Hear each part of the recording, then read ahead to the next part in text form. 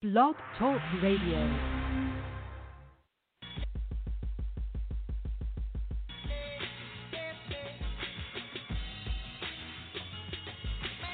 NYPA, it's time to start the show, so search for the squad and listen out for the promo with the West Wild Spitter, spin his web into a chokehold.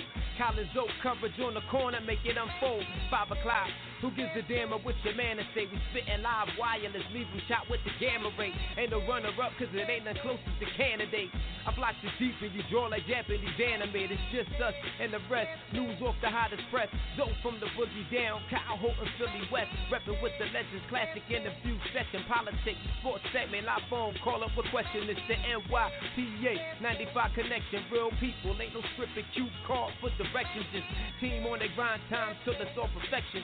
Throw it past the satellite so you can catch reception. So touch ground with us, we kill challenges and murder it for every number on your calendars.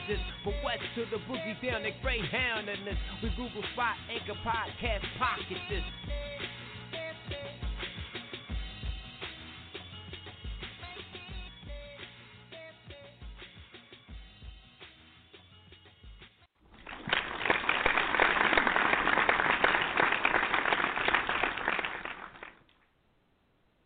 Welcome to NYPA Entertainment Radio live here on Blog Talk.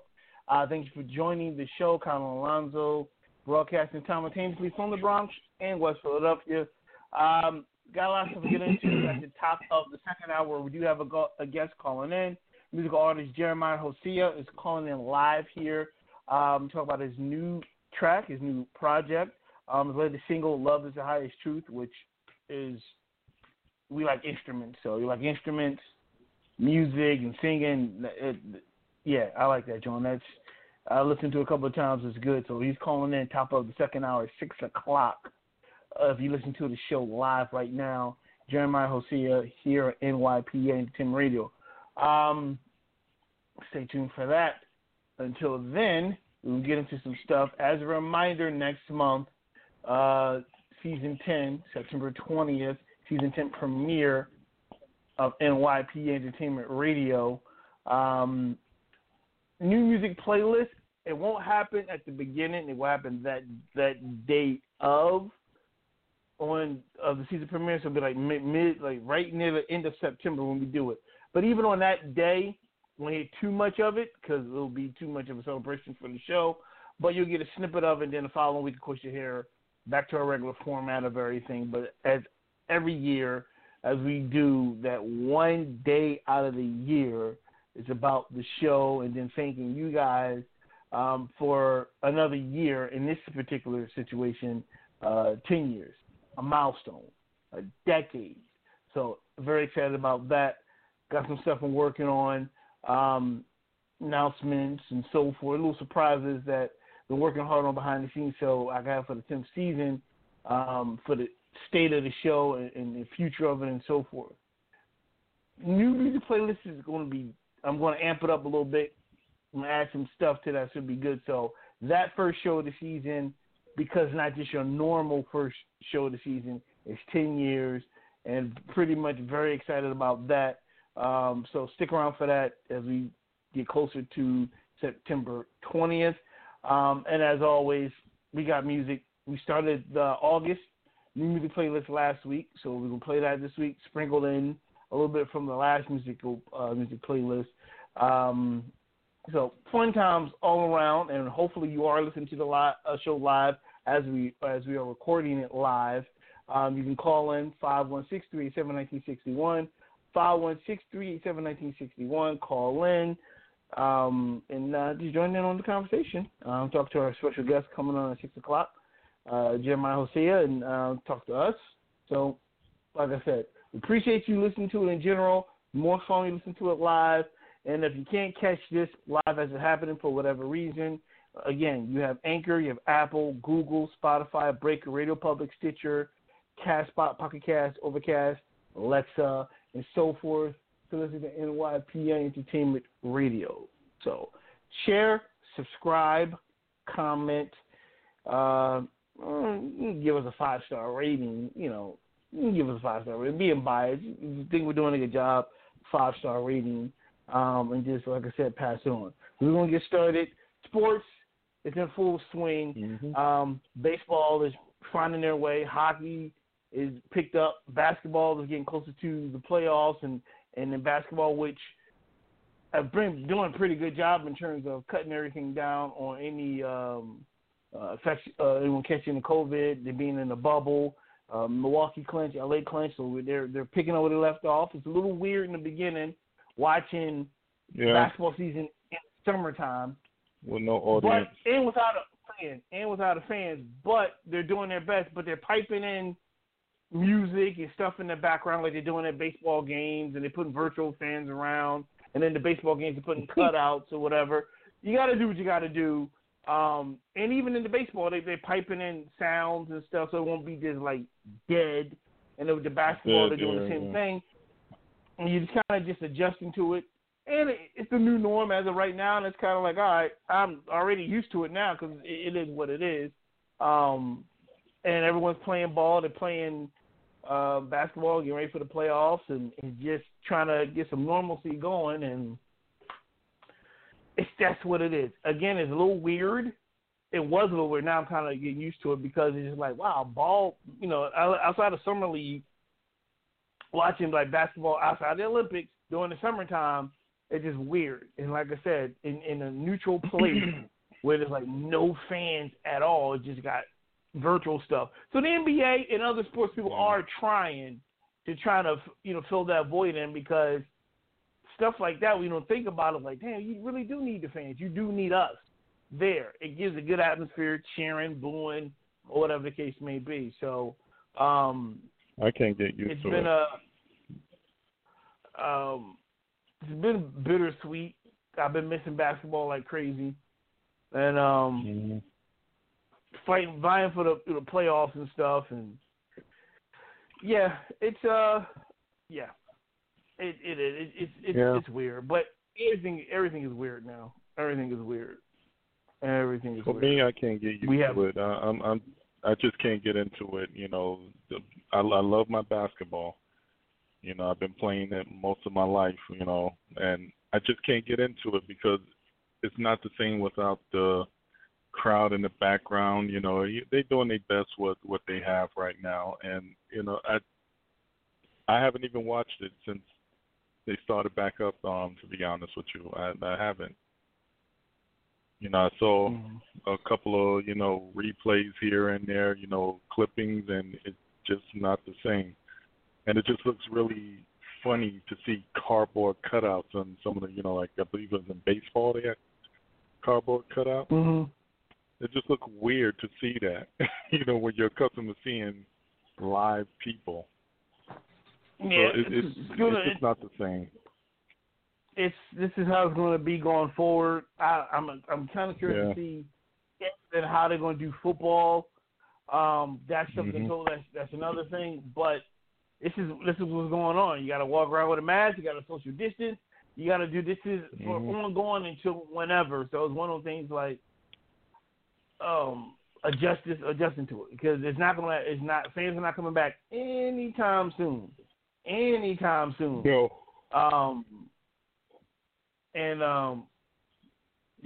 It's interesting. It's an interesting thing, but it's in a way it's kind of working within the bubble side of things.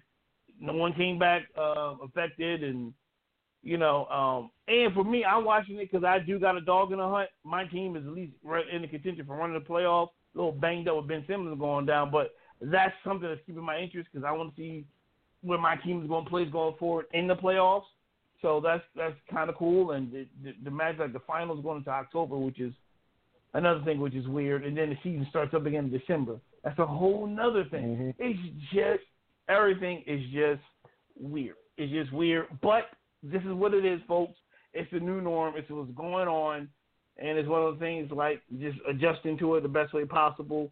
Because from what they're saying, it just sounds like fans are not really coming back anytime soon. So that's just, right. Another thing that fans probably won't be a part of, but probably have some fans around, will be in September, obviously, the Roy Jones Jr. and Iron Mike Tyson fight. Gosh. Roy Jones Jr. insures ears ahead of Mike Tyson comeback fight. So Roy Jones had reportedly insured his ears, ready for his highly anticipated comeback fight against Mike Tyson in September. Tyson infamously bit a chunk off Evander Holyfield's ear back in '97. With the world edging closer to the highly anticipated return of Mike Tyson and his opponent Roy Jones Jr., more stories of their preparations should start to come out. Again, one particular story, though, is a surprise, while also being completely right that Jones Jr. was insuring his ears. So, according to a news outlet, Jones Jr. manager Zolt Berna says he deems it necessary to insure against, quote, a possible extraordinary case of Tyson chomping down an ear once again. Barna is anticipating a repeat of Tyson's shameful actions all those years ago against Holyfield. Tyson definitely bit off a chunk of his ear in '97, was promptly disqualified after the incident. Tyson and Holyfield have settled the differences since and are now good pals as they both embark on boxing comebacks. And it is an 8-round exhibition bout that will take place in California. Both of the fighters have been told not to go for knockout wins, but Tyson has other ideas. When asked if he will be hunting for a KO, Tyson told TMZ, "If the opportunity comes, I'm always looking for it. What do you think of Roy Jones Jr. new insurance policy?" Let me back up. There's a lot to unpack here. First, it's no surprise that he's going to look for it. It was said on the show a couple of weeks back when it came up. That's mentioned neither one of them try to knock each other out. They are trained warriors. They're trained to knock people out.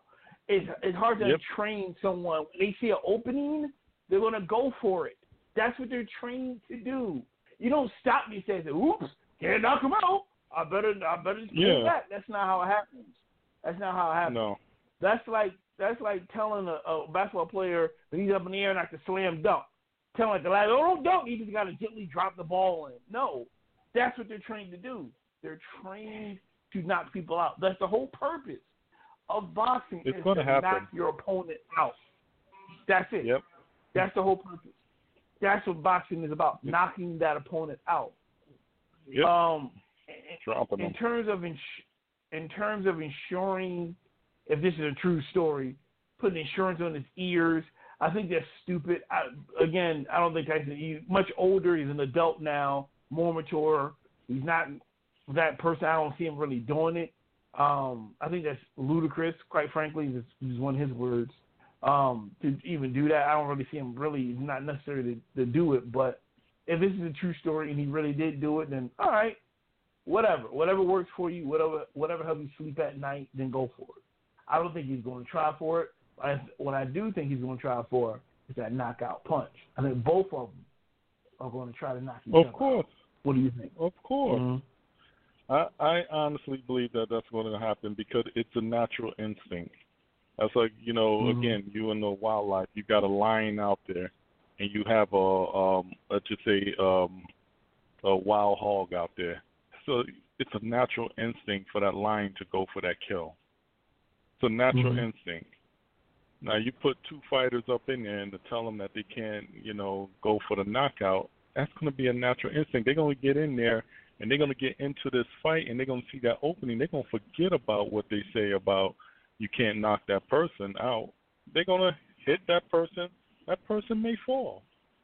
That person may drop. That's going to be almost impossible for them to not go for that opening if they see it. Right. And that insurance on the ear, I mean, come on. I mean, they need to get over that. That's something. Mike Tyson was a different person then. He was going through a lot of, demons in his head that he was going through back then that, created that. He's at a better place now. I don't think that he's going to go for an ear again. He needs to stop that. No, if that is so true. he's not gonna go. He's not gonna do that. I don't think that's. I think that's a bullshit story. And if it is true, you guys get over yourself. Like I said, I don't see them doing it, but I do see them trying to knock each other out. I think that's a stupid rule to in place for any boxer, former boxer, current, whatever. This is what they're trained to do. They're trained to hunt, knock out, and get like that's what they do. Like you can't rewire them in a short amount of months not to do that. It's a natural instinct. Even if they go in there and their tenders like I'm gonna have fun, I'm not gonna do it. It's already ingrained, like natural instinct, second nature. You see a wide open, like damn, I gotta fight. Like you think, like come on, like if either Roy leaves himself wide open or Tyson leaves himself wide open, you don't think they're not gonna take the opportunity to knock that person out? That's a natural mechanism that goes off like he's open. Bam! You just hit him. That's it.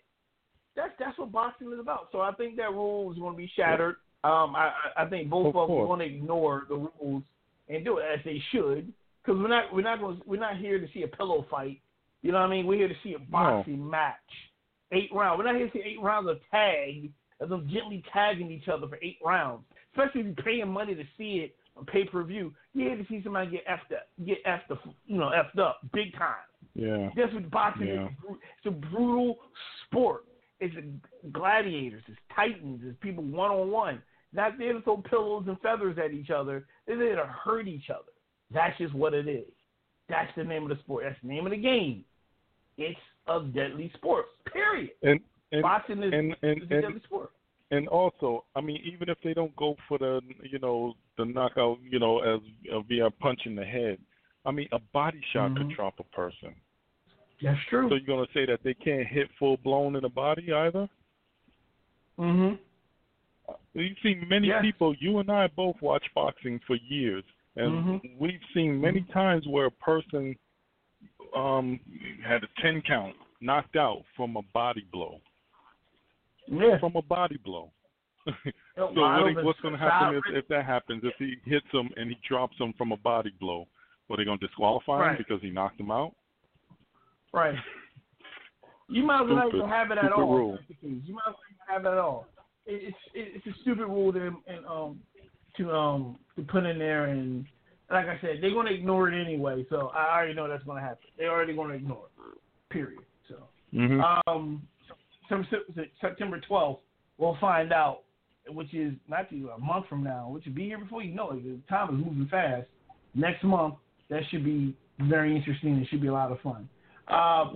One more thing in sports, there's a lot of things that are going on this week in sports. Dwayne "The Rock" Johnson is part of a team buying XFL for $15 million. Dwayne Johnson is teaming up with his ex-wife and a top sports management company to buy the bankrupt XFL football league for $15 million. Johnson, a former WWE wrestler who has since become one of Hollywood's most bankable action heroes, and the partners are purchasing the asset of XFL from Alpha Entertainment, the private company founded by WWE Chairman and CEO Vince McMahon. Alpha filed for bankruptcy in April after ending the XFL season early because of the COVID pandemic. It was especially poor timing for XFL, which was founded as an NFL alternative by WWE, then known as WWF, in 2000. The league played only one season in 2001, despite a partnership with co-owner NBC, and the 2020 season was meant to be its grand return to action. But even though the XFL didn't score a financial ratings touchdown back then, the fans still have hope for a new football league that could challenge the NFL. That spurred the decision to launch the second iteration of the XFL earlier this year, featuring 8 teams, a shorter play clock, new rules designed to both speed up the game and make it safer at a time when the NFL has come under fire for rash player concussions. Johnson's decision to take part in the group to buy the XFL was rooted deeply in 2 things. Quote, my passion for the game and my desire to always take care of the fans, according to a statement. He added that he looks forward to, quote, creating something special for the players, fans, and everyone involved for the love of football. A bankruptcy court still needs to approve the deal at a hearing on which already happened August 7th. If that happens, the purchase should be completed by the end of the month. Johnson partnered with Danny Garcia, a film and movie producer who was married to Johnson for more than 10 years before they divorced in 2007, as well as Redbird Capital, a company founded by former Goldman Sachs partner Jerry Cardinal. Garcia and Johnson co-founded Seven Bucks Productions, and she is listed as a producer of several of Johnson's top hits, including Jumanji: Welcome to the Jungle, Jumanji the sequel, The Next Level, Rampage, Fast and Furious, Prison Hobbs and Shaw, and the HBO sports comedy Ballers. Sports and entertainment are the foundation of the business I have built, Garcia said in a statement. Know that our expertise combined with our commitment to deliver exciting and inspiring unique content has us all focusing on developing the XFL brand into a multimedia experience that our athletes, partners, and fans will proudly embrace and love. And it goes on from there. This is out of a page, which is kind of weird when this happened. It's out of a page from his TV show Ballers, which was interesting. Now, I like the show Ballers, if anyone's familiar with it. His character pretty much did say bought the Kansas City Chiefs and Ballers to make things better for the fans and the players and so forth. And I kind of like the idea because with his name attached to it, I think he's going to put another spin on it. I think he wouldn't buy it unless he knew it was profitable. Dwayne Johnson, along with his business partners, I felt as though making this move, he wouldn't buy it unless it was profitable, unless he's seen a vision where they could, an avenue where they could promote this league and have it as an alternative for those who either can't make the NFL or not in the NFL or left the NFL or trying to go, whatever the case may be, it's there. And I think with his fingerprints on it, his vision, I think it'll come off a little more successful. Because quite frankly, everything he's been touching lately, whether it's television and films, it's been platinum. Like he got the platinum touch. So it's like he is on a hot streak. His shows he hosts and TV shows, it's just he's white heat right now. So why not? Why not go for this? Put his he knows football. His first always has been football. So why not? So I think once everything clears up paper-wise, we see where we're going in 21 with the pandemic and all that, it'll find a home, and I think it in my opinion, have great success with it. I think it should be cool. I think it would be cool with them behind the helm. I think it would be awesome. I hope so, especially to shut up some of the critics out there because they're I've also heard about this as well, but then I've heard some of the critics out there who is pretty much saying that this is not going to be a success. He's not going to be successful at this. That this is going to be a failure at it. So I'm hoping that this is a major success and all them critics are look stupid in the end. So right. Like you said, that everything that he put his hands on, it's been a success. So hopefully that this is one of them that he adds it to his resume as a success. Listen, you have a minority owner. He's African American and Samoan, and why not go for it? You know what I mean? So a lot of it could be because again, I like to pull his card. Yeah, he's a minority. You don't realize Rockets have African Americans, have Samoans. Father, late great soul man Rocky Johnson, who broke barriers in the 70s and 80s in wrestling, who paved the way for a lot of other African Americans, along with Ernie Ladd and so forth. He come in, got his partners, let's do this. I'm going to buy this league. And I think he has a lot to prove, and I think he knows that. And it failed twice. So knowing his mentality on how he wants to prove a point, I think he's going to, as he would say, turn that son of a bitch sideways, stick it up that candy asses. And I think he's going to do that. And lay the smack down on him. And I think it's going to be successful. Can't wait to see how he's going to kind of just, shine it up a little bit and tweak it. And I think also waiting to, once again, like I said, come 21, how we're going to get fans back, not just in sports, but everywhere else.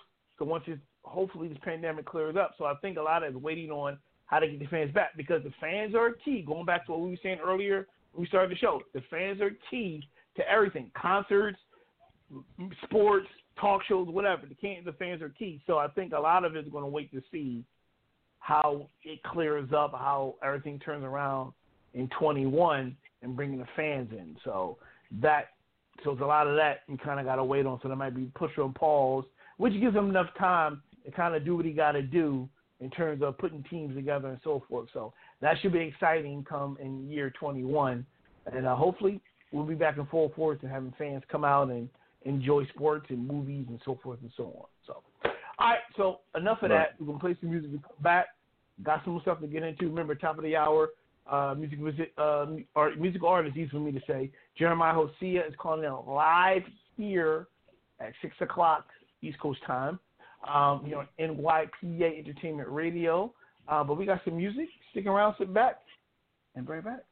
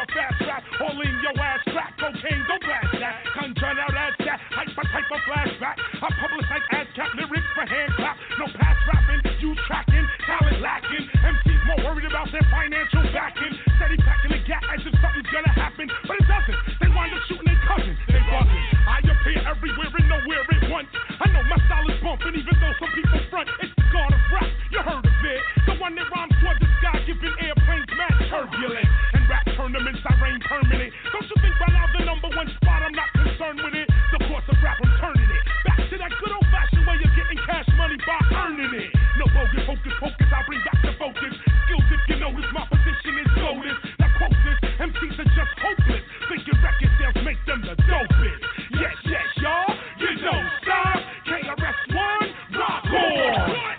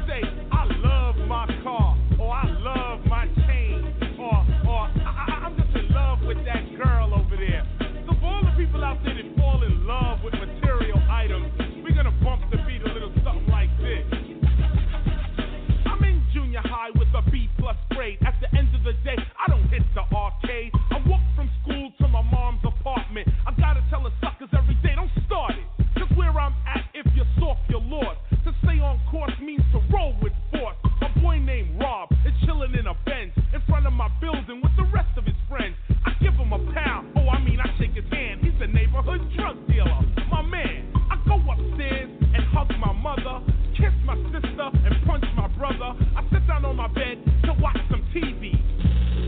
Do my ears deceive me? Nope, that's the fourth time this week. Another fast brother shot dead in the street. The very next day while I'm off to class, my mom go to work cold busting her ass. My sister's cute but she got no gear. I got 3 pairs of pants with my brother I share. Severe in school, see I'm made a fool. With 1.5 pair of pants you ain't cool. But there's no dollars for nothing else. I got beans, rice, and bread on my shelf.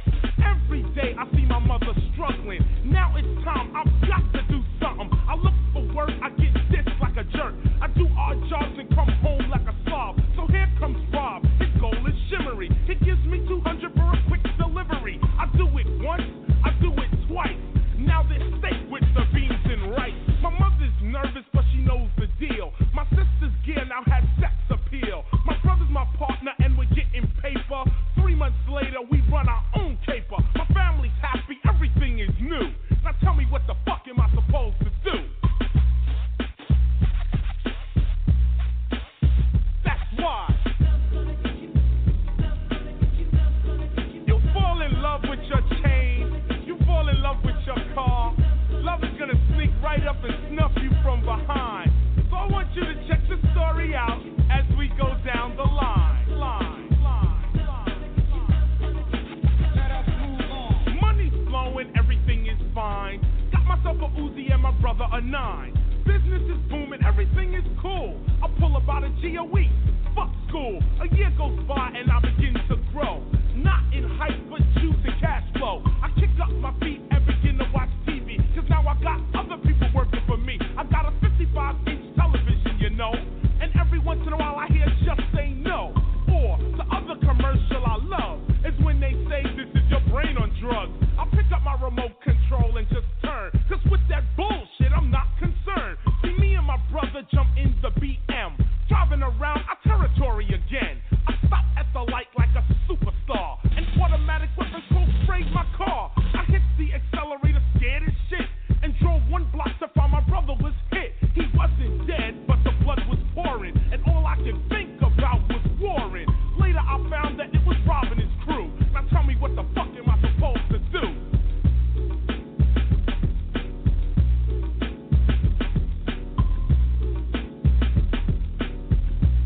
You know, that's why.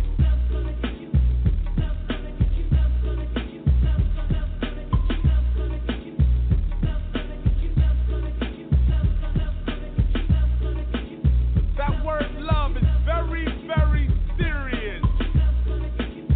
Very addictive. My brother's out of it, but I'm still in it. On top of that, I'm in it to win it. I can't believe that Rob would diss me. That faggot, that punk, he's sore for sissy. I'm driving around now with 3 of my guys. The war is on and I'm on the rise. We roll right up to his favorite hangout. Said hello and then the bullets rang out. Some fired back, so we took cover. And all I could think about was my brother. Rob jumped up and began to run, busting shots, hoping to hit someone. So I just stopped and let off 3 shots. 2 hit him and 1 hit a cop. I threw the gun down and began to shout, "Come on, I got him, it's time to break out." But as we ran, there were the boys in blue, pointing their guns at my 4-man crew. They shot down 1, they shot down 2. Now tell me what the fuck am I supposed to do?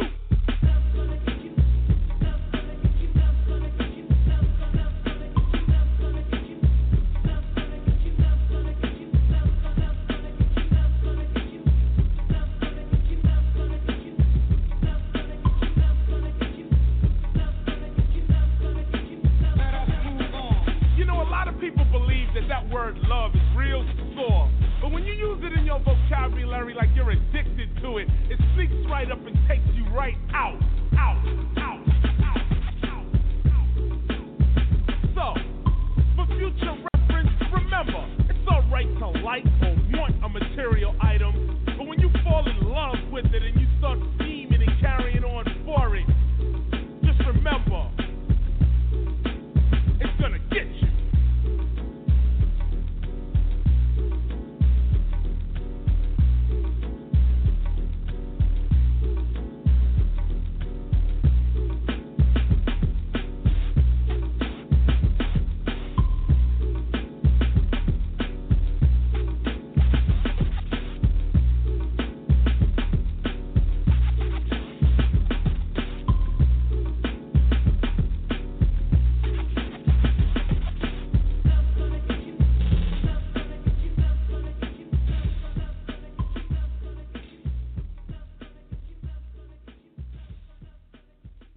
Yet our best trained, best educated, best equipped, best prepared troops refuse to fight. Matter of fact, it's safe to say that they would rather switch than fight.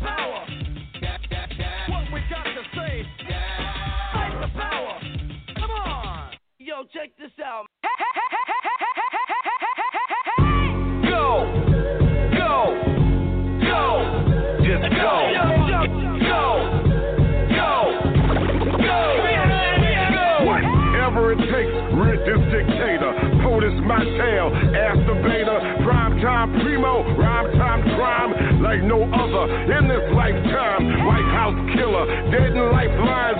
Broke this joke out or die trying. Unprecedented, demented, many presidented. Nazi, Gestapo, dictator, defendant. It's not what you think, it's what you follow. Run for them jewels, drink from that bottle. Another 4 years gonna gut your hollow. Gun it out, dried up, broken, can't borrow. State of the Union, shut the fuck up. Sorry ass motherfucker, stay away from me. State of the Union, shut the fuck up. Sorry ass motherfucker, stay away from me. State of the Union, shut the fuck up.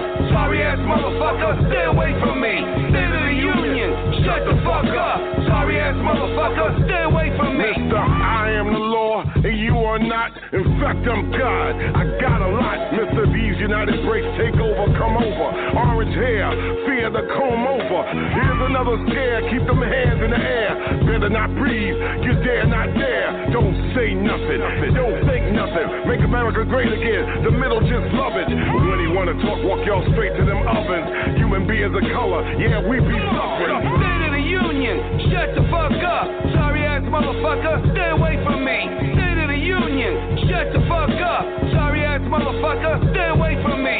State of the Union, shut the fuck up. Sorry ass motherfucker, stay away from me. State of the Union, shut the fuck up.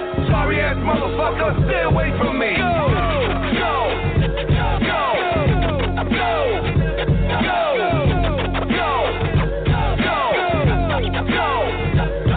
Better rock that vote, a vote for hell. Real generals now, not some USFL. Not a fucking game, I did not mention his name. Operation 45, yeah, it's the same thing.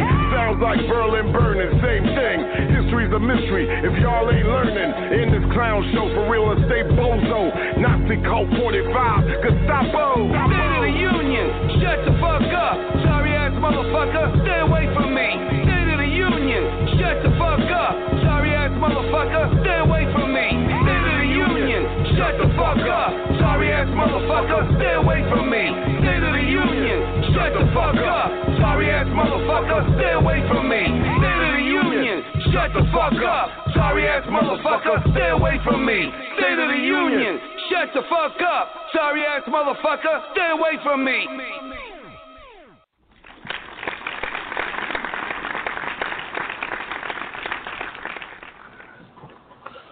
Welcome back to NYP Entertainment Radio live here on Blog Talk. About 15 minutes, I guess, at the top of the hour of our second hour. Jeremiah Hosea should be calling in live. Until then, Joe, what do you want to get into? I found an article on HuffPost written by Jenna Amatuli.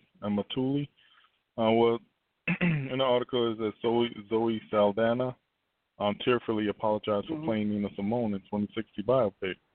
The 40-year-old actor says she should have tried everything it's in quote, should have tried everything in my power to cast a black woman to play an exceptionally perfect black woman. Zoe Saldana said that she should have never portrayed Nina Simone. The 42-year-old actor talked to Posse creator Stephen Canals earlier this week on Instagram about Afro-Latina culture and colorism. That's part of that conversation. Saldana talked candidly about her role as a singer-songwriter. In quote, I should have never played Nina. I should have done everything in my power with the leverage that I had 10 years ago, which was a different leverage. But it was leverage nonetheless, said the Avatar star. I should have tried everything in my power to cast a black woman to play an exceptionally perfect black woman. Saldana, who is a Dominican and Puerto Rican descent, was widely criticized for being cast as Simone, with many suggesting she was too light-skinned to portray the famed musician. The star ultimately darkened her skin for the role and also wore a prosthetic on her nose. In addition to criticism from the public, Simone estate spoke out against Saldana ahead of the film's release and implored her to take Nina's name out your mouth for the rest of your life. Director Cynthia Most later defended her casting of Saldana in the interview with BuzzFeed and insisted that Saldana's talent was what made her cast the actor in the film. There's other female black talents out there. But anyway, certainly I would not have cast Zoe if I felt she was wrong for the role in a million years. Mort told BuzzFeed in 2016, Zoe's amazing. She's amazing in the movie. She gave her all. She's honest. She's courageous. She's fierce.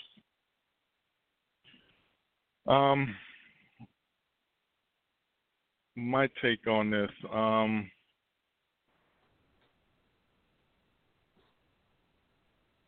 If I remember, Dominican, Puerto Rican, they're still considered, African Americans, right? Am I right or wrong? So, I mean, I understand where people are going, that she's lighter, Nina was darker, Nita had a wider nose, Zoe had a smaller nose. But people have done that for years. I mean, look like Eddie Murphy played many characters in his movies. So did many other people. I don't see what was such a big deal about it. She's an actor. They cast her for it to make money. If it was you were Zoe Saldana, and they cast you to play Nina Simone, and they offer you, a large sum of money to play it, would you turn it down, or would you go take it? Well, as an actor, there's a lot to unpack here. Mm-hmm. I've never seen the movie. I never seen it. I didn't even know it came out. I knew she was up for it, but I didn't even know it ever came out. So I would want to see it first to see how she's portrayed. But I do recall it was brought up on the show about them making a movie, and at the time, Mary J. Blige was one of the actresses that was brought up to portray Nina Simone because she could sing and so forth and so on. That was one of the names. Right. And I do remember saying that might be a good look because you got the double combination and so forth. And it did come up because Nina Simone, Zoe Saldana is not African American. She's Dominican and Puerto Rican. Despite what people think, she's not African American. She's whatever. I have to see it myself first and foremost to see how her performance was. Number one. Number two. Okay. How can I say this? Let's not start crying and start saying I'm sorry 10 years after the fact. Number one, because I'm going both ways with this. Number one, nothing was done wrong. I don't know why you feel as though you did something wrong. Number one. Number two, again, I don't even think many people have seen this film. Quite frankly, I don't even think people realize that I haven't seen it. I didn't even know it was out, to be honest with you. I didn't know it was been 10 out. years. Last time I heard it was in talks. Then I heard multiple different Nina Simone films were being made, and I didn't know it came out. So, like I said, if she was the most talented person out of the audition that they auditioned to play it, then okay. And sometimes you got to you have to make alterations to that person's feature to fit that. If it means a bigger nose and so forth, then you got to do it. Slimmer nose, then so be it. Like I said, I don't know why she's crying and whimpering on camera. Like, what are you sorry about? If you felt that bad, then why did you take the role? If you knew you felt that bad, why did you could have turned it down? People have turned down lots of money for many different reasons and lived to tell the tale and what have you. So if you really felt that bad, you should have turned it down 10 years ago. Don't need to say it now. It's already done. Well, it wasn't 10 years ago. Yeah, I guess so. I guess they offered her the role in 10 years, but the movie came out in 2016. Right. They offered 10 years ago or whatever, and she took it. If you felt that bad or you knew you felt, why did you take it? That's number one. You could have turned it down, but like I said, it's neither here or there. I didn't even know the thing came out. I had no idea it came out. I didn't see any Well, nothing on cable, nothing on streaming or anything like that. I would like to see her performance to say something, but I don't know what the big deal is. I really don't see what the big deal is overall. she did it. She took it. the role. Just own up to it. Don't worry about what critics talk about it. If they talk about it, so be it. Let them talk. Yeah, I'm sure that if it was them, I'm honestly sure if it was one of them and they was offered that role and they looked nothing like it, they would have taken it. They would have done it. Not every, you do have you don't have to look exactly like the person. You get the alteration. I just gotta see the movie itself. I just want to see, and then I'm like, all right, she did a horrible job. I don't, the whole, like I said, I don't know. No one's seen it. I don't know. I asked Ralph if anyone's seen this movie. I have to ask because I haven't seen nothing anywhere in the past 4 years that he just said it was 2016. It's 2020. I haven't seen nowhere for me to kind of look at it. So I don't want to say it's a horrible movie. She did a horrible job. I haven't seen it. I don't know. But don't start boohooing and crying about it 4 years later. If you felt uncomfortable doing this shit, you should have took the film to begin with. If you felt that way. And then, like I said, I got to see it first to kind of fully go in, but they're crying and all that stuff. Like, I shouldn't have took it. I did this. I shouldn't have. Should have been to African American. All that stuff. Like, just stop. Just stop it. I'm tired of hearing that. All of a sudden, this year alone. It's the whole thing about the blackface, how we've been portrayed by white folks putting the blackface, but she's not white. all of a sudden, this year alone, everyone who has done something in the past that has something to do with race, that some of them knew at the time they was I shouldn't have did it. All of a sudden, you want to come out and start shedding tears about it. Listen, it's already done. You can't. That door is closed. You can't open it again. It's done. It happened. Whether you knew it was bad for doing it or not, there's no need to bring it up now. It's over with. It's nothing. Like, what's the end game? You said it. Now what? This is what I want to know. You cried. Who cares? Yeah. She apologized. What now? What now? If the people still don't accept it, what are you gonna do now? Well, not just apologize. What are you apologizing for? Like, right. What are you about? For the blackface? What are you apologizing for? For the prosthetic nose? Why? I mean, like I said, if you knew going into it was wrong, why did you do it? That's number one. Number two, no one's really talking about this film. I can go back and forth with this. I can play both sides because it's weird. No one's really talking about the film. No one ever brought the film up. I don't know. Anybody see it, please call us. Let us know what are your intake of this film. Because neither one of us seen it. Kyle or I have seen it, nor that we know that it came out. So if anybody's seen it, call us. Let us know what your intake on this. I would like to hear that. On how she did her performance. Just her performance. I don't care about anything else. Her performance. If she did a good job, then good. All right, she did a good job. If she did a lousy job, judge it on that and that alone. That's it. Like, whether or not she had a dark in her skin or whatever, I don't know. I don't know what the audition process was with the film and who they tried out for, who they didn't try out for. I don't know. Like I said, as far as I know, it was to this very day till I read that this week because he stole my article. I was going to read the same thing. I didn't know the damn thing was made. I didn't even know it was ever made. I just thought it was still in talks.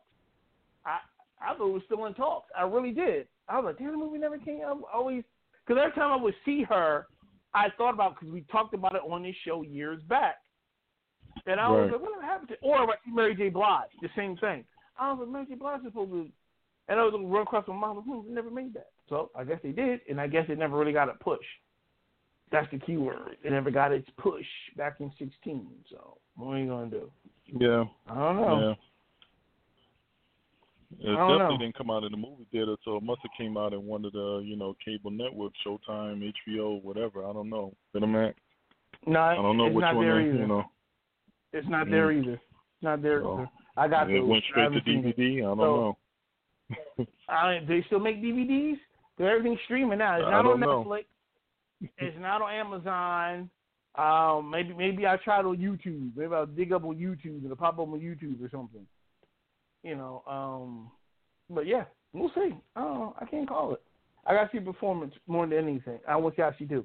If she does a great job, then I'm like, man, she did pretty good. If she did a lousy job, then yeah, we all know what's going to happen. We know what's going to come after that. I will have no mercy. You hear it right here. No mercy unleashing on her if I can find the film.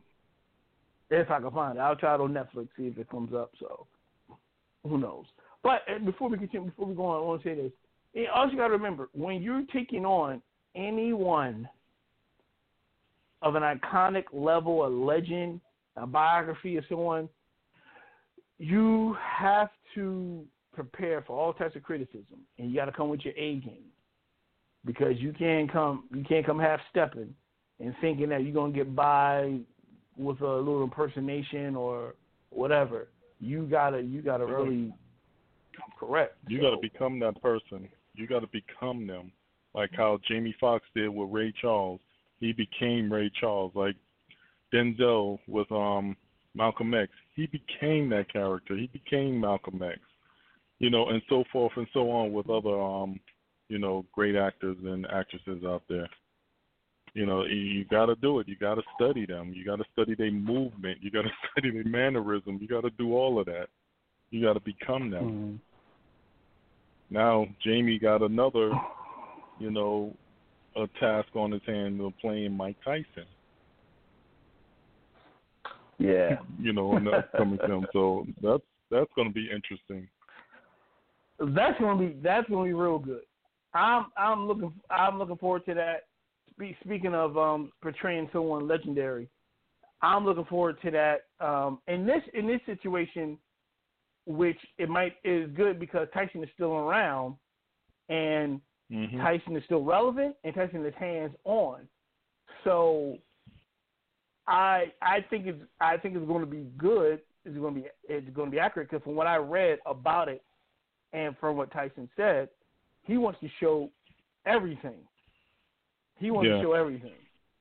And that's saying a lot, because he's been through some shit. Like, hence why he's back now, and he's a brand new man. Mm-hmm.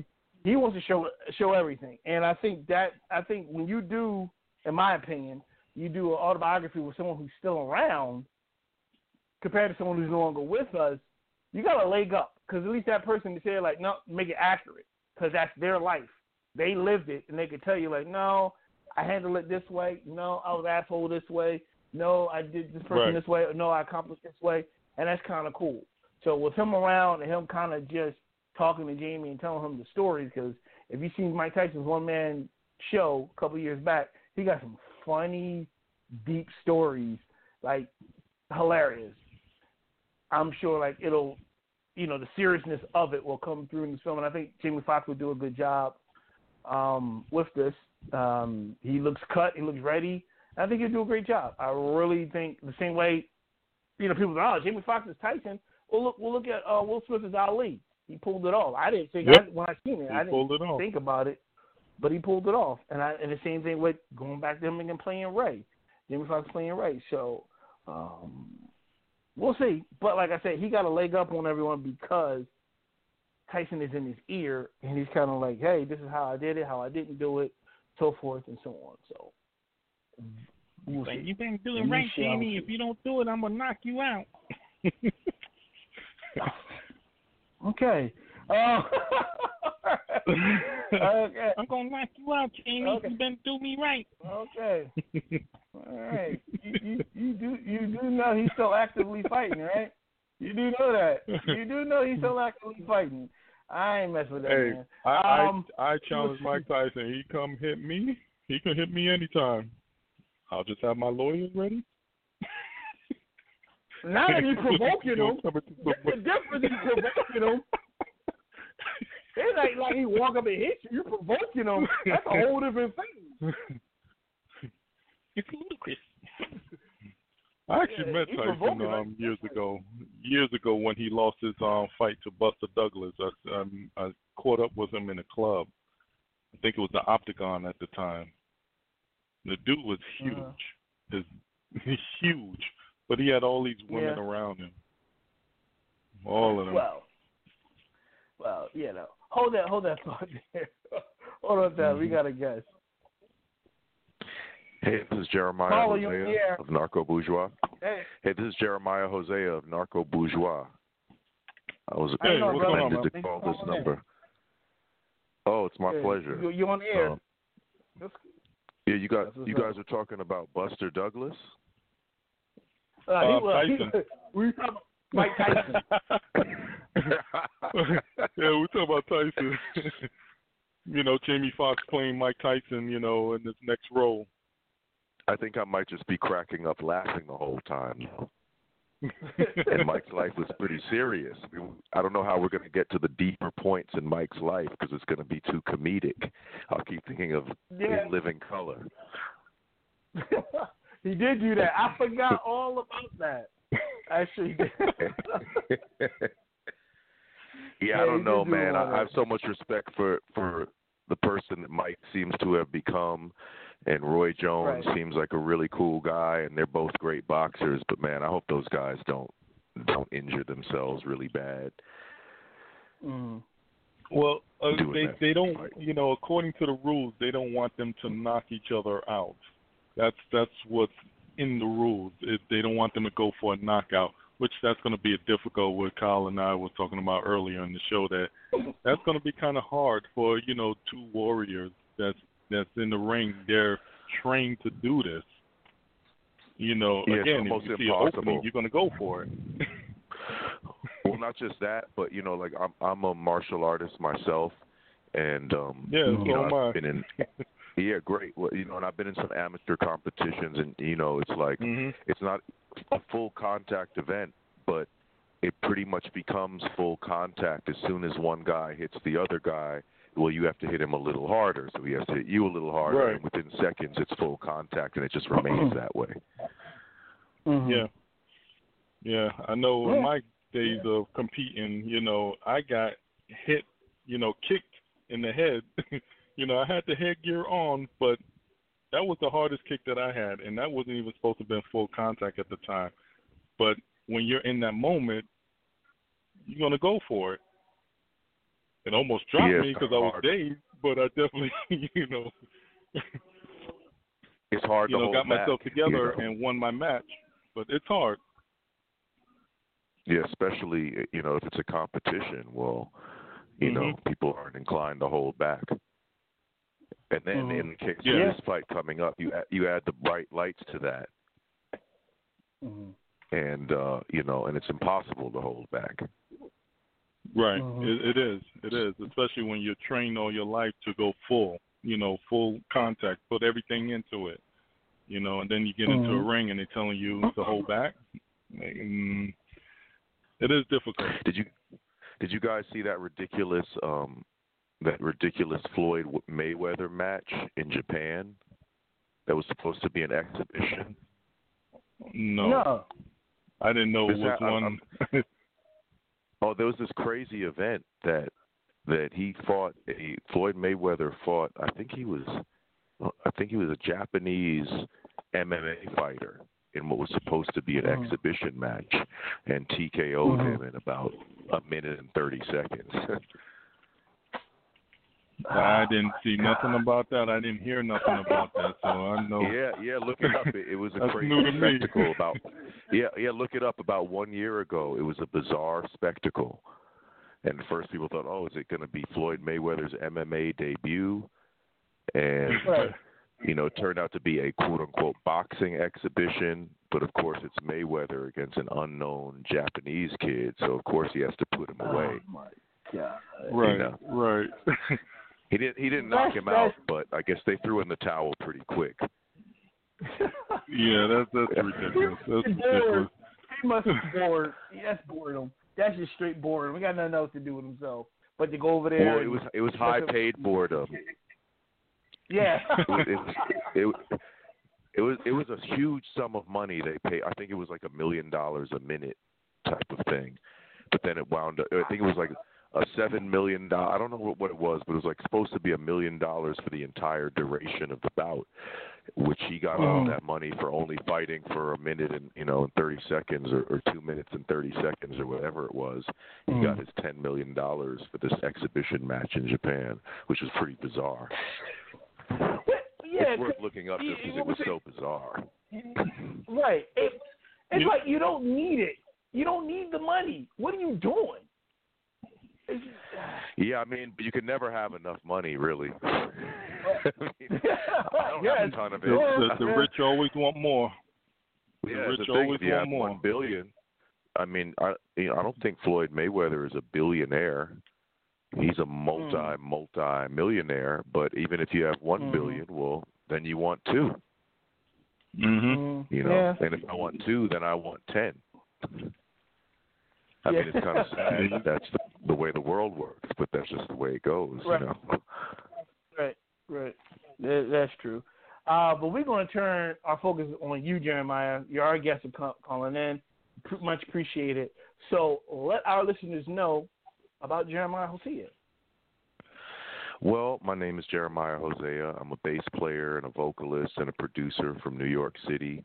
I currently live in Harlem, grew up mostly in Queens, and I'm a pretty experienced bass player at this point. I've been on the road with a lot of different bands. I've played all different styles of music. I've worked with some legends, and I've had a really diverse career. I played with the disco legend Gloria Gaynor for a few years, playing I Will Survive, and played for many years with the legendary guitarist James Blood Ulmer, who's he's a jazz and a blues legend. I played with Kersh Kale. I don't know if any of the listeners might recognize the name Kersh Kale, but he's a phenomenal drummer, percussionist. I call him the tabla beat master because he plays the Indian traditional drums, the tablas, but he does it over all this crazy electronic music production that he does. I played with Iji Gayehu Shababao, who's just known as Gigi in the Ethiopian community. She's like one of the biggest vocal icons to come out of Ethiopia, and played with legends of hip hop like Guru, Buckshot Shorty. It's been an incredible career. And then at a certain point, I started getting into singing a little bit. I went from doing some background vocals to starting to really gravitate towards not just singing, but the poetry that goes along with it. And I started doing my own shows under the name Jeremiah Hosea, my own name, because previously people recognized me as the leader of Earth Driver. There's a mothership band that's based out of New York here called Earth Driver. We're sort of an artist, activist, all-star team in my mind. We're like the X-Men. A lot of our players have done all kinds of world tours and been on all different kinds of albums, and everybody has their own projects going on, but we converge periodically for, one cause or another. We've raised money for earthquake victims in Haiti, for refugees from Sudan. We actually raised money for prosthetic limbs for children who were maimed in Sierra Leone. We've raised money for political prisoners. And in that sense, I guess that's one of the things I should have said first of all is I'm a movement artist. That's actually kind of what's kept me performing because I'm a chess teacher as well. I mean, I do a lot of different things. I mentioned I'm a martial artist, but I'm a chess teacher. I've been teaching kids and adults, but mostly kids chess for many years now. And my music, whereas I used to be a full-time bass player, like doing, 5 gigs with 5 different bands in a week type of thing, eventually I started becoming more of a full-time chess teacher and a part-time musician, but that also allowed me to focus a little bit more on my own art and producing, my new sound and entering the next phase of my career. So, it's kind of crazy when COVID hit. I was about to perform in Club Bonafide, which I don't know if you guys know Richard Bona, but for you or for anybody in the audience, Richard Bona is just, I mean, it almost brings a tear to my eye just to say the brother's name. I mean, he is the virtuoso of virtuosos on the electric bass. He's a jazz master from Cameroon, So he brings all that crazy African rhythm, but then he's just a jazz virtuoso to the hilt, and an excellent vocalist too, and band leader. So I was about to perform in his club in New York City here, Club Bonafide, which I was gonna, that was gonna be like a full circle kind of, me reaching the next octave kind of event, the beginning of the next chapter. And then, of course, COVID hit, so my gig and everybody else's gig has been canceled. So in the meantime, I'm just here in the trenches, continuing to get music produced. I have this incredible vocalist named Militia. She's a lead singer of a group called Swear on Your Life. And this actually an all-female Judas Priest band called Judas Priestess. But Militia, she's a star. She's been in a lot of shows, and she's doing vocals on my next song.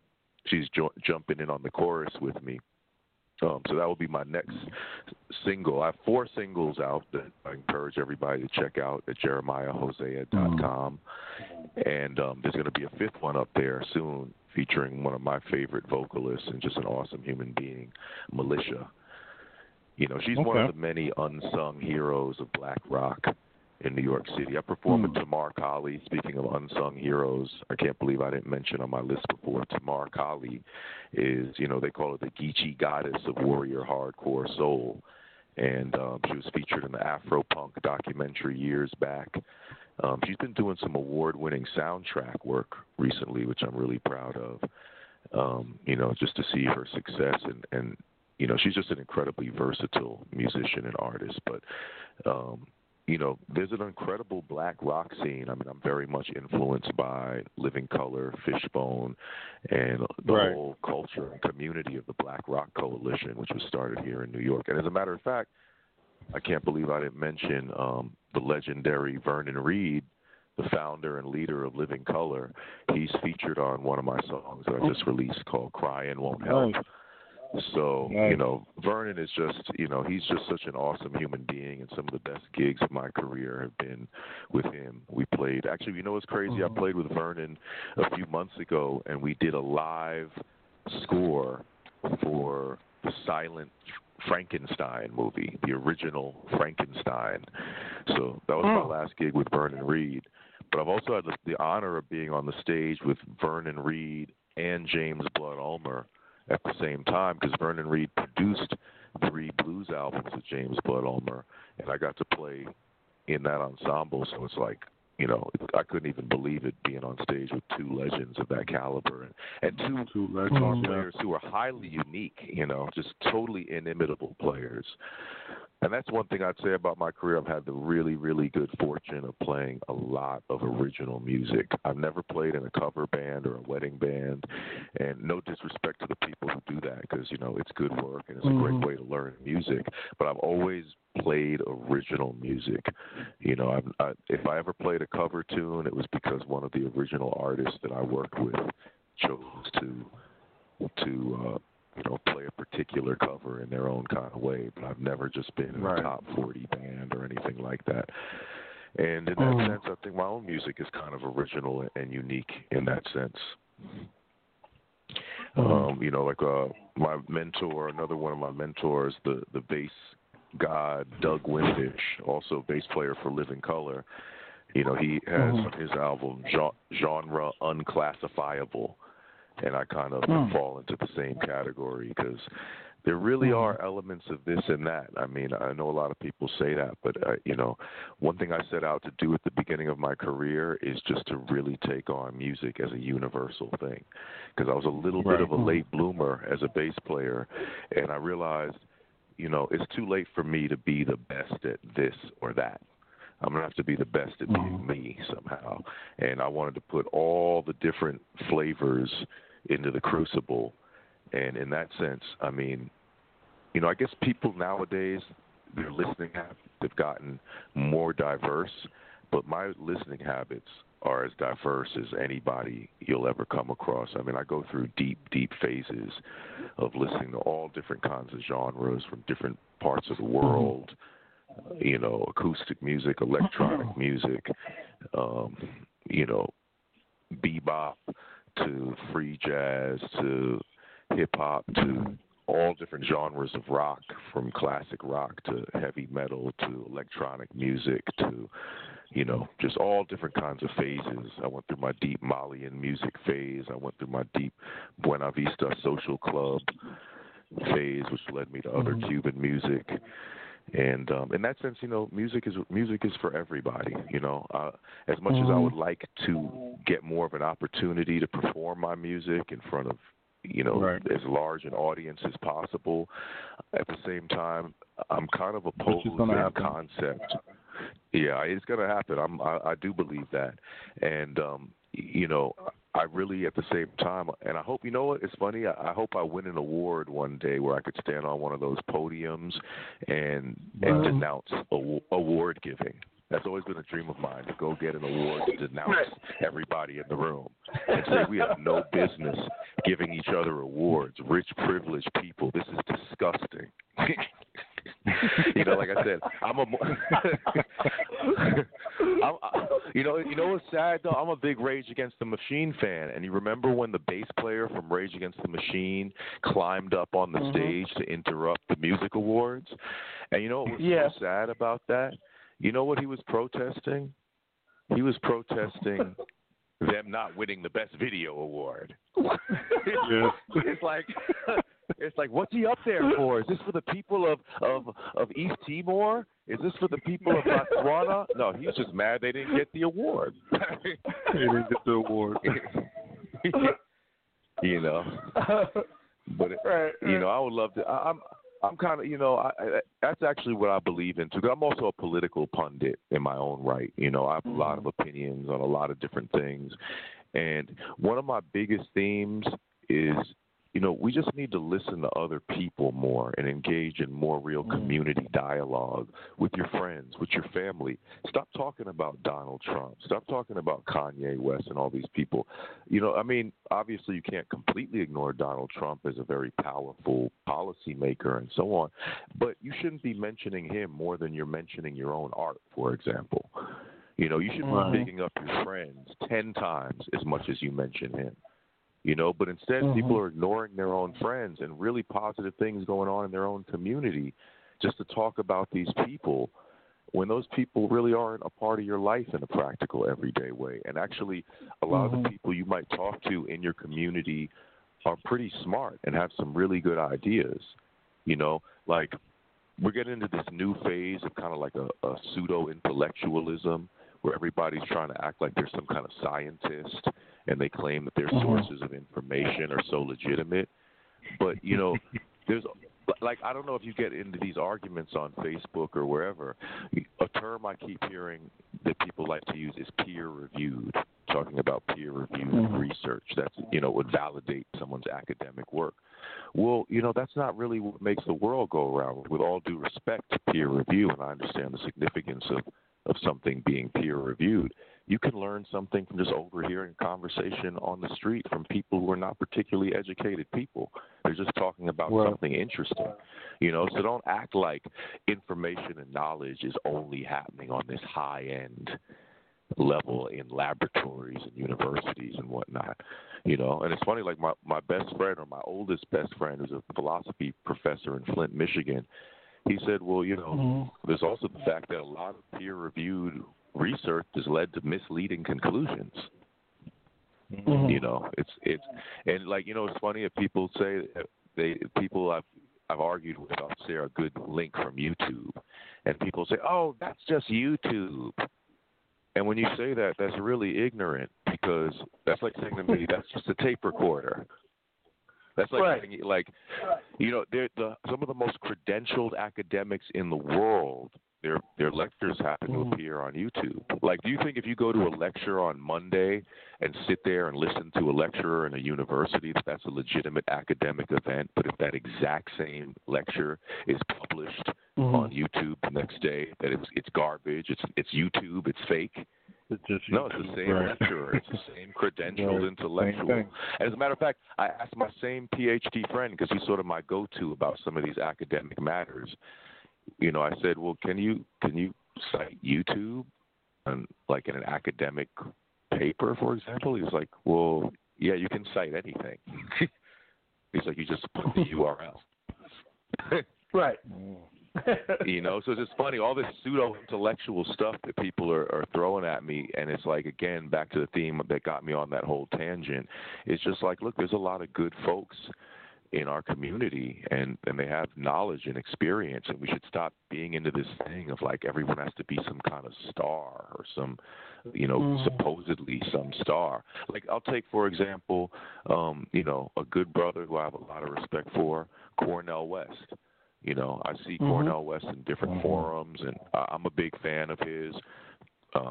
You know, I've seen him speak live. I've met the brother a couple times. I think he's a good person, and he's inspirational to hear. But I would love to hear, and I hate to pick on him because this could apply to a lot of people, I would love to see him bring up some of the other black intellectuals, some of his students, you know, give other people an opportunity to speak. You know, does it always have to be like Cornel West and Michael Moore speaking on behalf of the left or whatever, like the same spokespeople, the same, you know, headliners or whatever. You know, the person you think is like the greatest artist, maybe one day their cousin could show up instead of them and do a more exciting show, and you just never knew about their cousin. No one did. Right. You know, there's just so much. You guys ever heard of this documentary called Throw Down Your Heart? No, I haven't.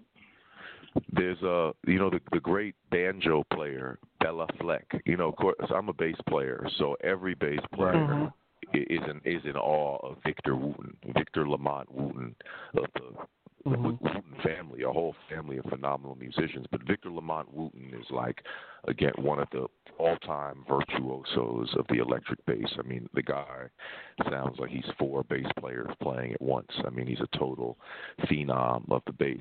And he was, you know, kind of made famous originally through Bella Fleck and the Flecktones.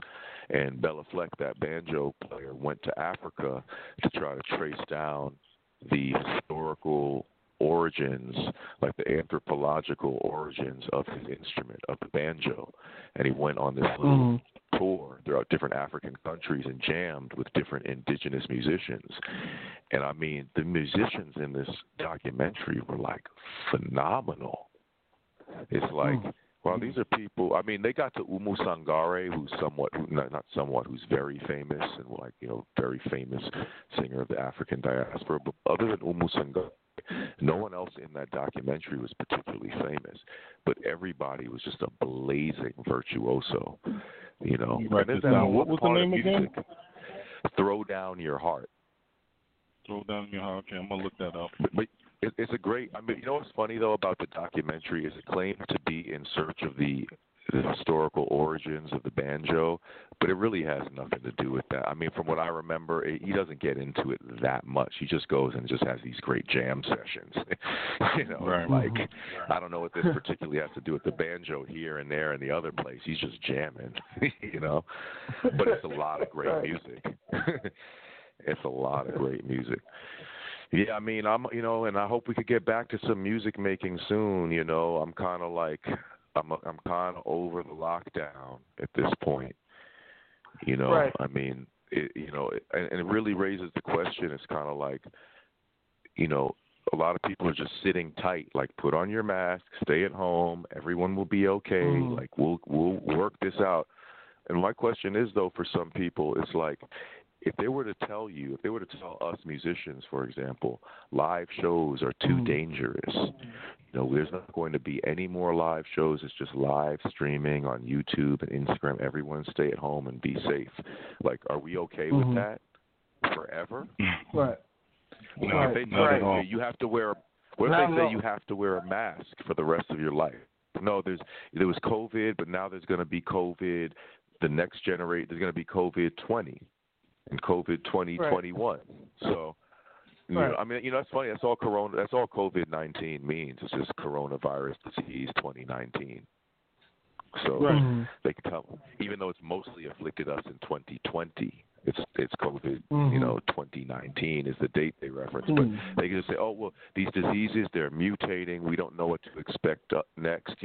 Now everybody has to always wear a mask, and that's just our new way of life. Right. And maybe they'll say after that, you have to wear just a bodysuit, and they'll start coming out with more and more precautions of everything you need to cover yourself with and every health protocol. And people think that it's crazy to talk about, to suggest mandatory vaccines, but it's already mandatory to get vaccinated for your kid to go to school, which is a whole other argument, debate, and whatever. But I'm just saying, don't say that it's crazy to say that a vaccine would be mandated, because they are in a lot of instances. Right. So this is a whole lot of stuff going on. It's a lot of health risks with that, It's a lot of health risks with that, You're dealing with the COVID-19, and then you mandated to wear the mask, which is also unhealthy to maintain for a long period of time. Breathing in your own carbon dioxide is not healthy also. Can we talk about that for a minute? Do we have time to talk about masks? Yeah, go ahead.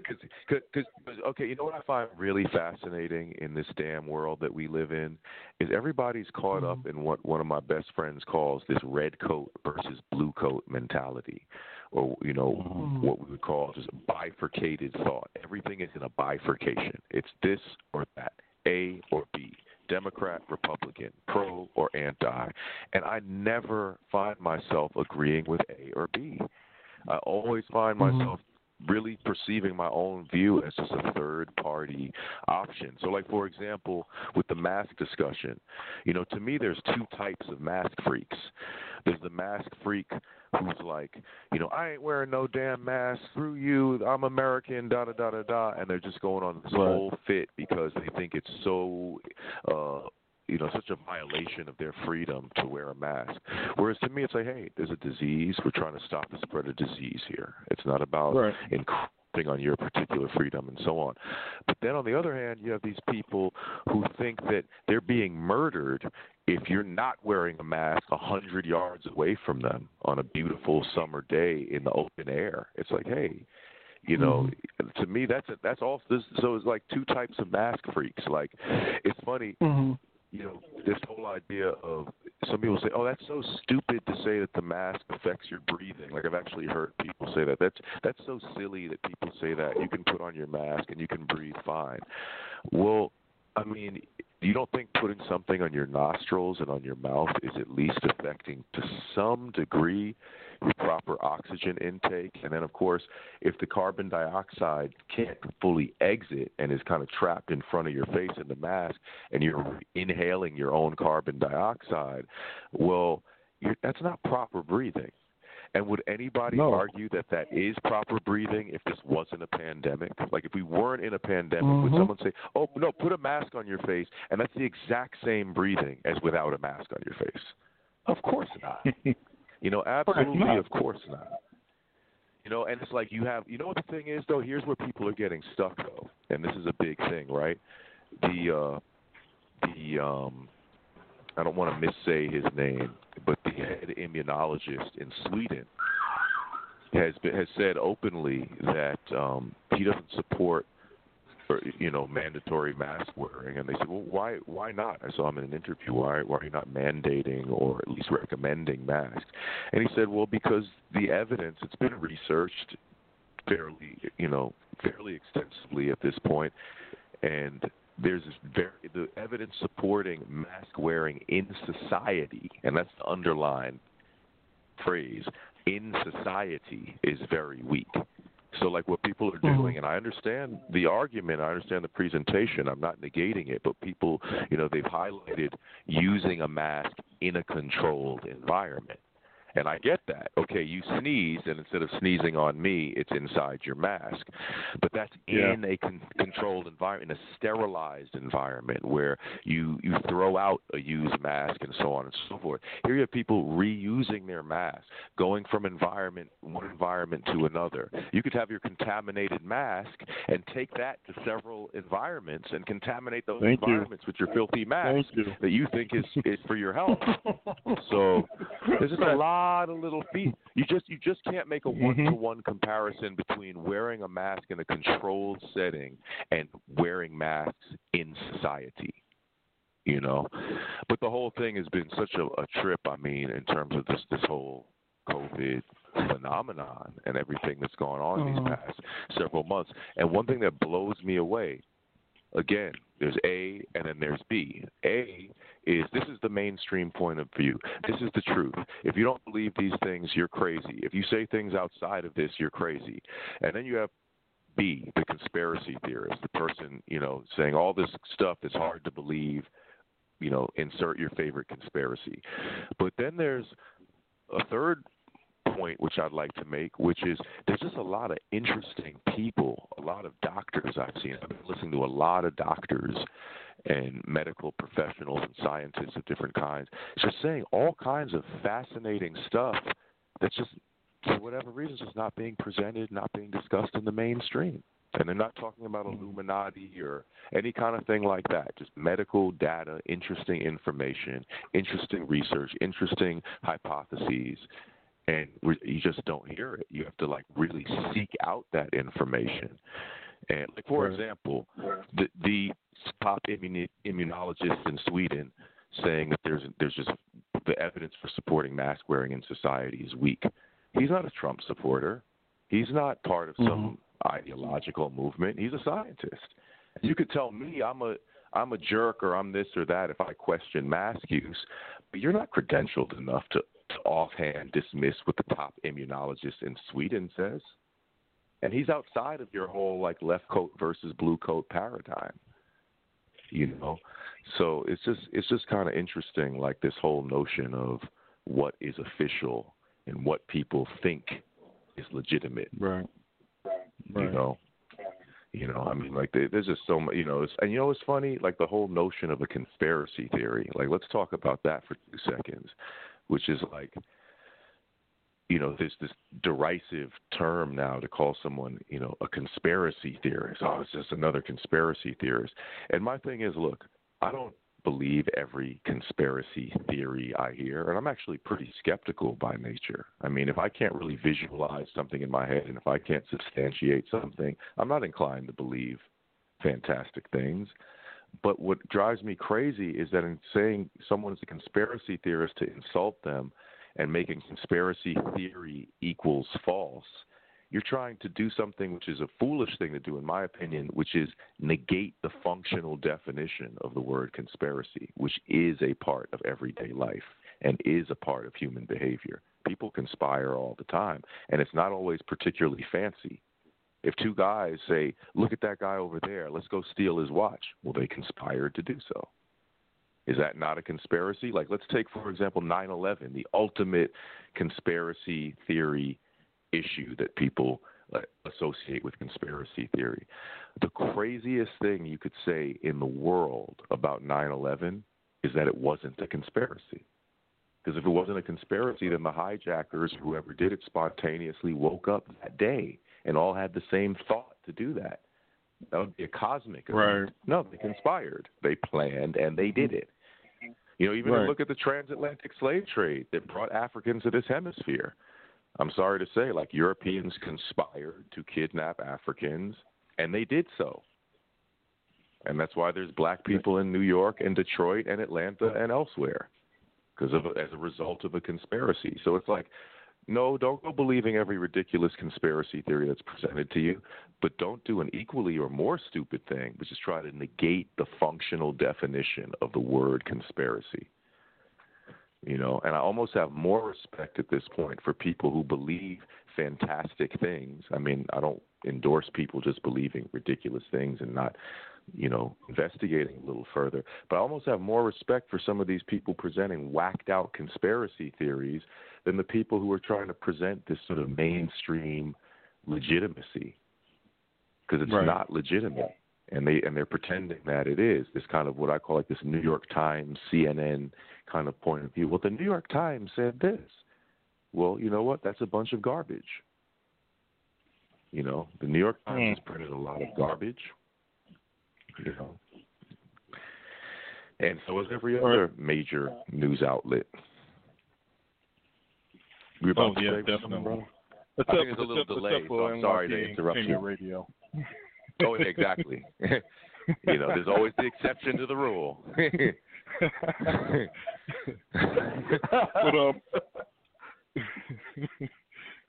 So let's get back to Love is the Highest Truth. What came about you? You wrote that, right? Yes, I wrote that song.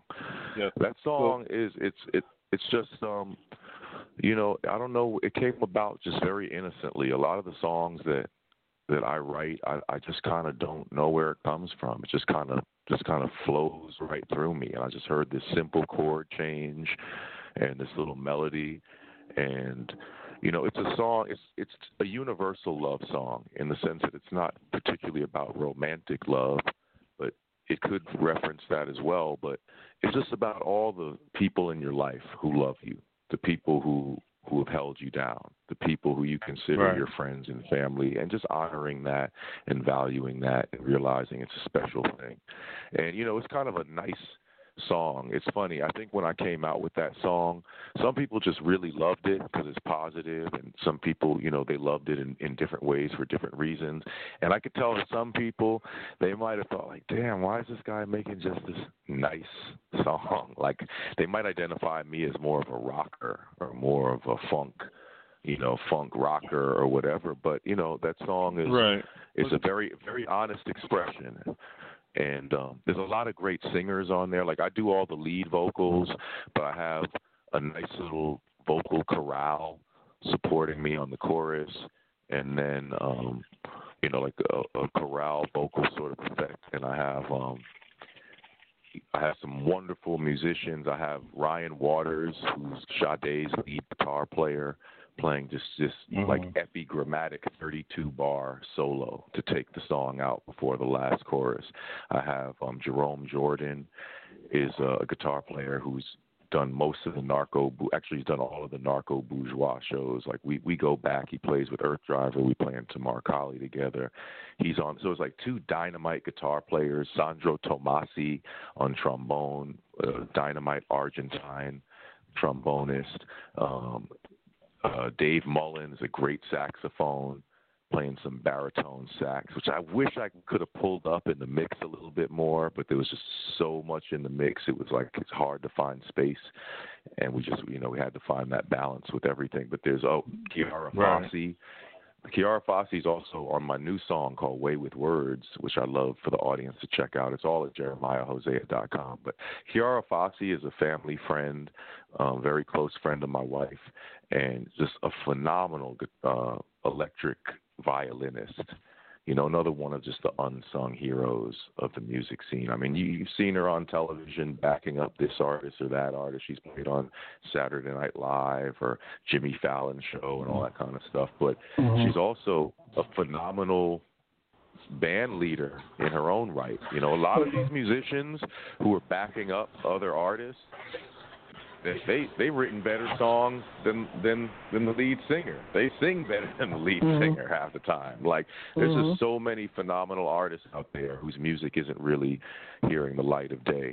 And it would be great if we could just kind of break down some of those walls and just make people, or help people, I should say, realize that music is for everybody. You know, and that's a dream of mine as well, is that I love bringing musicians together. I mean, that's one thing that I think is really special about Love's the Highest Truth, and I think it's really special about the new body of music that I'm creating, is it just brings a really incredible lineup of artists together. I mean, like, there's some heads on my song. Like, every song that I put out, I have 4 singles, and like I said, there's a 5th one on the way. Each and every song features, like, some really tasty players and well-credentialed players. You know, there's no hucklebucks on these tracks. These are like all stars and all virtuosos in their own right. Like, I really believe every musician on my songs is worth the price of admission. And, you know, it's like, I hope people like my voice, and I hope people like my writing, and I hope people like the vibe. But I'd also like to just invite people to just check out music that was made by real musicians. Like people came in and played from the heart, you know. And I think there's something to really be said for that too, you know. Because music is so image-driven nowadays. It's like you kind of have to remind people, hey, just listen. Yeah. Don't. What were you gonna say, brother? No, I was saying that that's something that Kyle and I always supported. You know, live musician, live band. It's you know, you get a different feeling. You get a different you know, sense of music. You know, because there's so many artists out there now. They abandon that. They abandon that and they use the machines. You know, not to you know knock that also, but I get a different feeling from a live band. Yeah, you know what, and that's my actually that's my favorite style of production.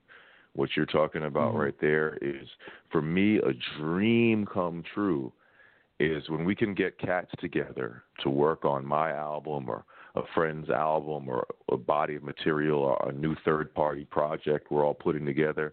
If you can get players who have rehearsed music, maybe even perform the music live, to go into a studio and track live, to me, that's where it's at. Like when you get everybody who knows the music so well, they can play down the arrangement and everybody in the band can deliver a tight live take. And then you have that whole body of music and you can just add on to it. You can add your overdubs and your vocals, but it's built on something that was live and executed by pros, you know? Right. Like that to me is, you know, that to me is more exciting than just overdubbing every part, you know, which can be done very well also. You know, sometimes you have to go about it like that depending on how a track came about. So there's a lot of cool music where, hey, maybe someone started with a beat and someone else dropped a part and somebody else emailed their part, you know, and so on and so forth. It's not to knock that style of production, but there's something really rewarding to me of getting the live feel as the basis for what you're doing in the studio, you know. But then, of course, live itself, I love the studio. I really do love the magic of the studio. I love, you know, performing and executing in the studio, but live is the apex. You know, Jimi Hendrix and Woodstock, you know, it's like, it's like to be able to move the souls, you know, to see just, it was an incredible experience performing, for example, with Gigi, the Ethiopian singer I mentioned. We performed, I remember, in Lafayette, Louisiana, and we were headlining, or she was headlining, this international music festival they have there. And it's like people are just grooving all day. There's just bands playing on 30 different stages all day long. And everybody came out to see Gigi, the headliner, at 8 p.m. And, you know, just to see all those faces, and they're just looking up in such awe. And they're going to listen to this woman sing, and they're so captivated, and they're so inspired, and they don't understand the words she's saying. She's speaking in Amharic, and almost all of that audience, probably the entire audience, they don't speak a word of Amharic, but they know there's something special. They know there's something that's connecting us as human beings. You know, they know that they're supposed to be there in that moment. And, you know, I really do have that kind of spiritual attitude about music. I mean, I'm not a religious person in any particular way. I just carry my own sort of spiritual concept, you know, within me. But, you know, there is that unifying force. There is that strange kind of telepathic thing that connects us all as human beings. And I'm a big fan of the band leader, some would call him a cult leader, Sun Ra. And, you know, Sun Ra said, and I agree with him, he's like, the music that you create goes straight to the throne of the creator of the universe. And that is how you will be perceived by the creator. So I think people should be a little bit careful about just putting out a bunch of negative stuff in their music or just thinking you could just say whatever, because I think it can be dangerous. You know, like it's interesting, one of my other heroes, Anthony Braxton, the great saxophonist, multi-instrumentalist, you know, he's He's one of my heroes. He's a brilliant professor at Wesleyan University. And it's so interesting because people question him about his music. Some people love his music, and some people think he's crazy because he has all these notes and all these crazy diagrams and stuff, and a lot of his music's very experimental. So people have criticized his music. Interesting, because his music isn't lyrical at all, but he keeps reiterating, I don't mean to hurt anybody. Like, I'm sorry if you do not enjoy my music, but I did not intend to hurt anybody. You know, and I find that such an amazing thing to say, because he's not even saying any lyrics. It's just the notion that the vibrations themselves can be helpful or harmful. Right. Cool. Jeremiah, again, yes, where brother. can all the websites, where can everybody catch you? Normally, we will ask people about, when you next performing, but we know what's going on. So exactly. Where can we get to? Because we're going to play one of your tracks in a few minutes, but where can they catch all the great music and so forth? All the websites. Well, let me tell you about 2 websites really quick. First, there's my website, JeremiahHosea.com. So that's JeremiahHosea.com. Jeremiah Hosea with 2 H's in the middle.com. So I really appreciate it if anybody just takes the time to listen to the music. There's, like I said, 4 new singles, all with awesome players on it, all original stuff. And there's a nice little discography of the albums I've co-produced below that. So please check out that stuff too. And there's a contact there too. So, you know, if you're a producer and you need bass, please hit me up. I'm a session master. I've played on a Grammy-nominated recording, played and produced an Emmy-nominated recording. You know, been on, you know, like I said, on the road with a dozen different bands, played every genre. So if you're a producer and you need bass, if you're a filmmaker and you need music for your films, for your documentaries, please contact me. If you just heard this interview and want to say what's up, like, please, I really love just people being in contact and little sparks and little connections happening. So you can also hit me up, which is, you know, there's a link at the site, JeremiahHosea.com, which will send you to my JeremiahHosea@gmail. But I also want to mention, I know it's a lot to write down and all that stuff, but if you can remember, please also check out earthdriver.org, EARTHDRIVER, Earth Driver. That's the mothership band I mentioned earlier that became the record label, earthdriver.org. So there's my music there, but then there's a bunch of other really funky independent music there of different genres. We have an incredible Doug Wimbish album up there. We have albums by the Rocket Soul band, Moon Boot Lover. We have this incredible trio out of Philadelphia called Phantasm. We have the neo soul legend Olu. There's a lot of great music up there. So please check that out, earthdriver.org, JeremiahHosea.com. And, I'd love to be in touch with anybody who's out there. If you have an event, a benefit concert, like I said, that's what's kept me in the game over the past several years is people ask me to do benefits. And because I'm a movement artist, if I can make it, I will be there. I'll bring a band if we can arrange for that. And if not, I'll bring my acoustic bass guitar, and we'll do it like that. But I really want to be in touch with all the positive people, because there was a movement back in the day, and there still is a movement, but we have to remember that, and it's like Brother Gil Scott-Heron said, the revolution will not be televised. Like, we have to engage in our communities, in our own families, and not get caught in the trap of social media. Mm-hmm. And this can be a tool. And we want to stay in touch with you, brother. So anytime you want to come back on the show, chop it up or whatever, you're more than welcome here on NYPA Entertainment Radio. We appreciate you taking the time out to calling in, enlightening our listeners on a lot of different things, different topics, and appreciate it. Anytime, Jeremiah, you're more than welcome to come back on the show. Oh, it's been an honor and a pleasure. You guys are doing a great job, and I can't wait to talk with you guys again. Thank you, sir. Thank you so much, Jeremiah. Jeremiah, I'll say thank you, brother. We'll talk to you soon. Thank you, brothers. Yes, talk to you soon. Have a great Sunday. You do the same. Right. Peace. Peace.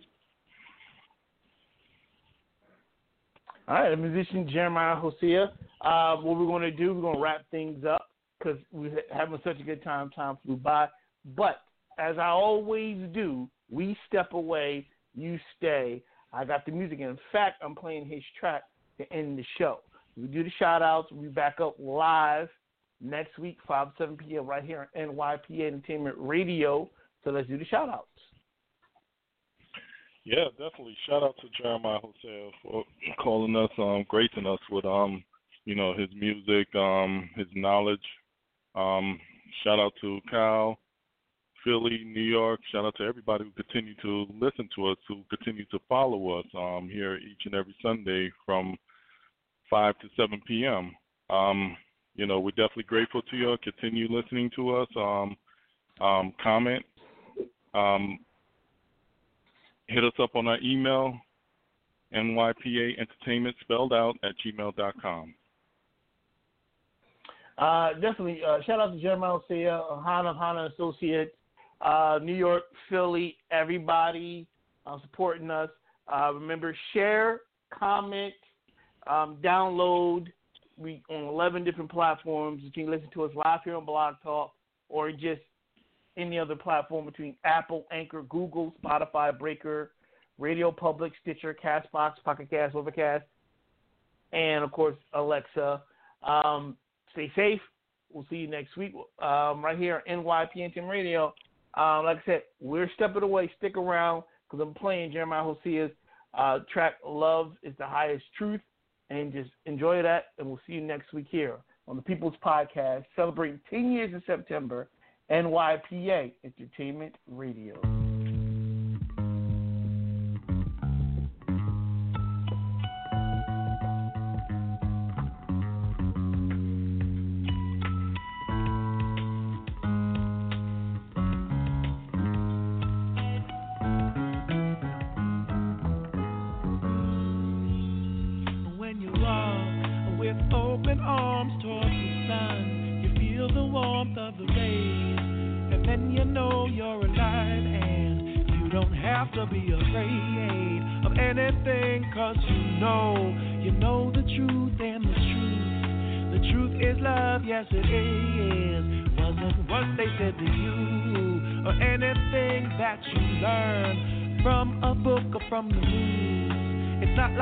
Cause it's a thing, it is something that you do.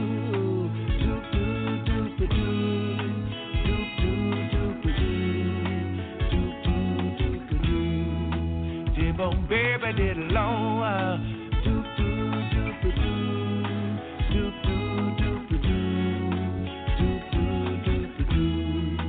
Dip-on baby did love.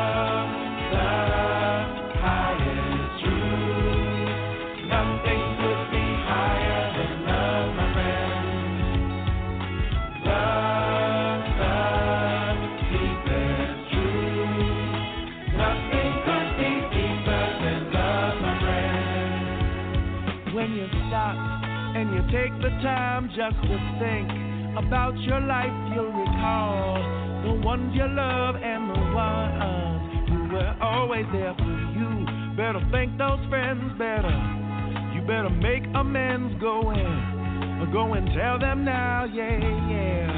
Tell them what they mean to you.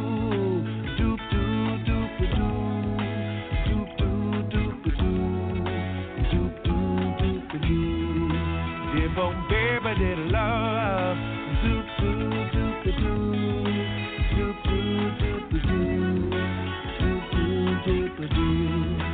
Dip-on baby did love.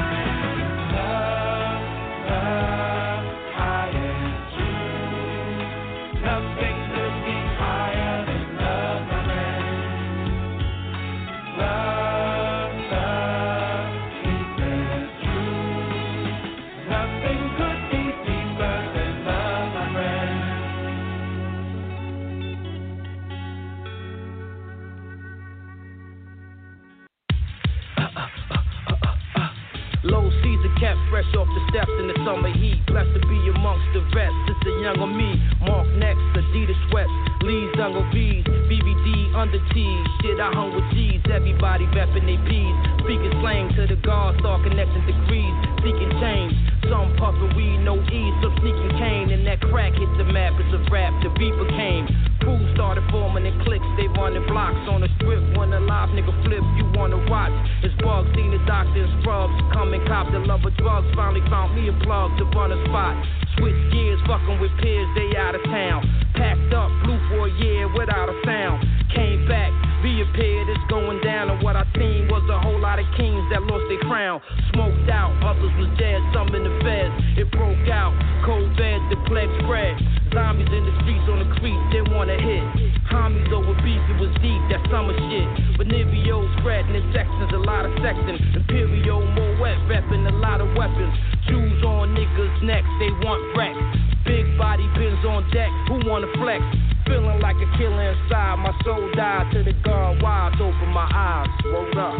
P7, this ain't right and exact. You falling victim to that devilishment, God. We supposed to build, not destroy. We true and living. Don't add on to the genocide, G.O.D. Get back on your square. That's what I did. Raised on niggas' cribs, they killing kids. The system wasn't letting them live, they gave bids. Life on back of they numbers, 20 summers. I'm just now seeing some niggas since I was younger. Flat top, I shot mine in 89. Had props, I got knocked for baby time. Still straight, whole body laced with crazy shines. In my ace, got shot in the face, that made me rhyme. Money drying up in the streets, I took a seat.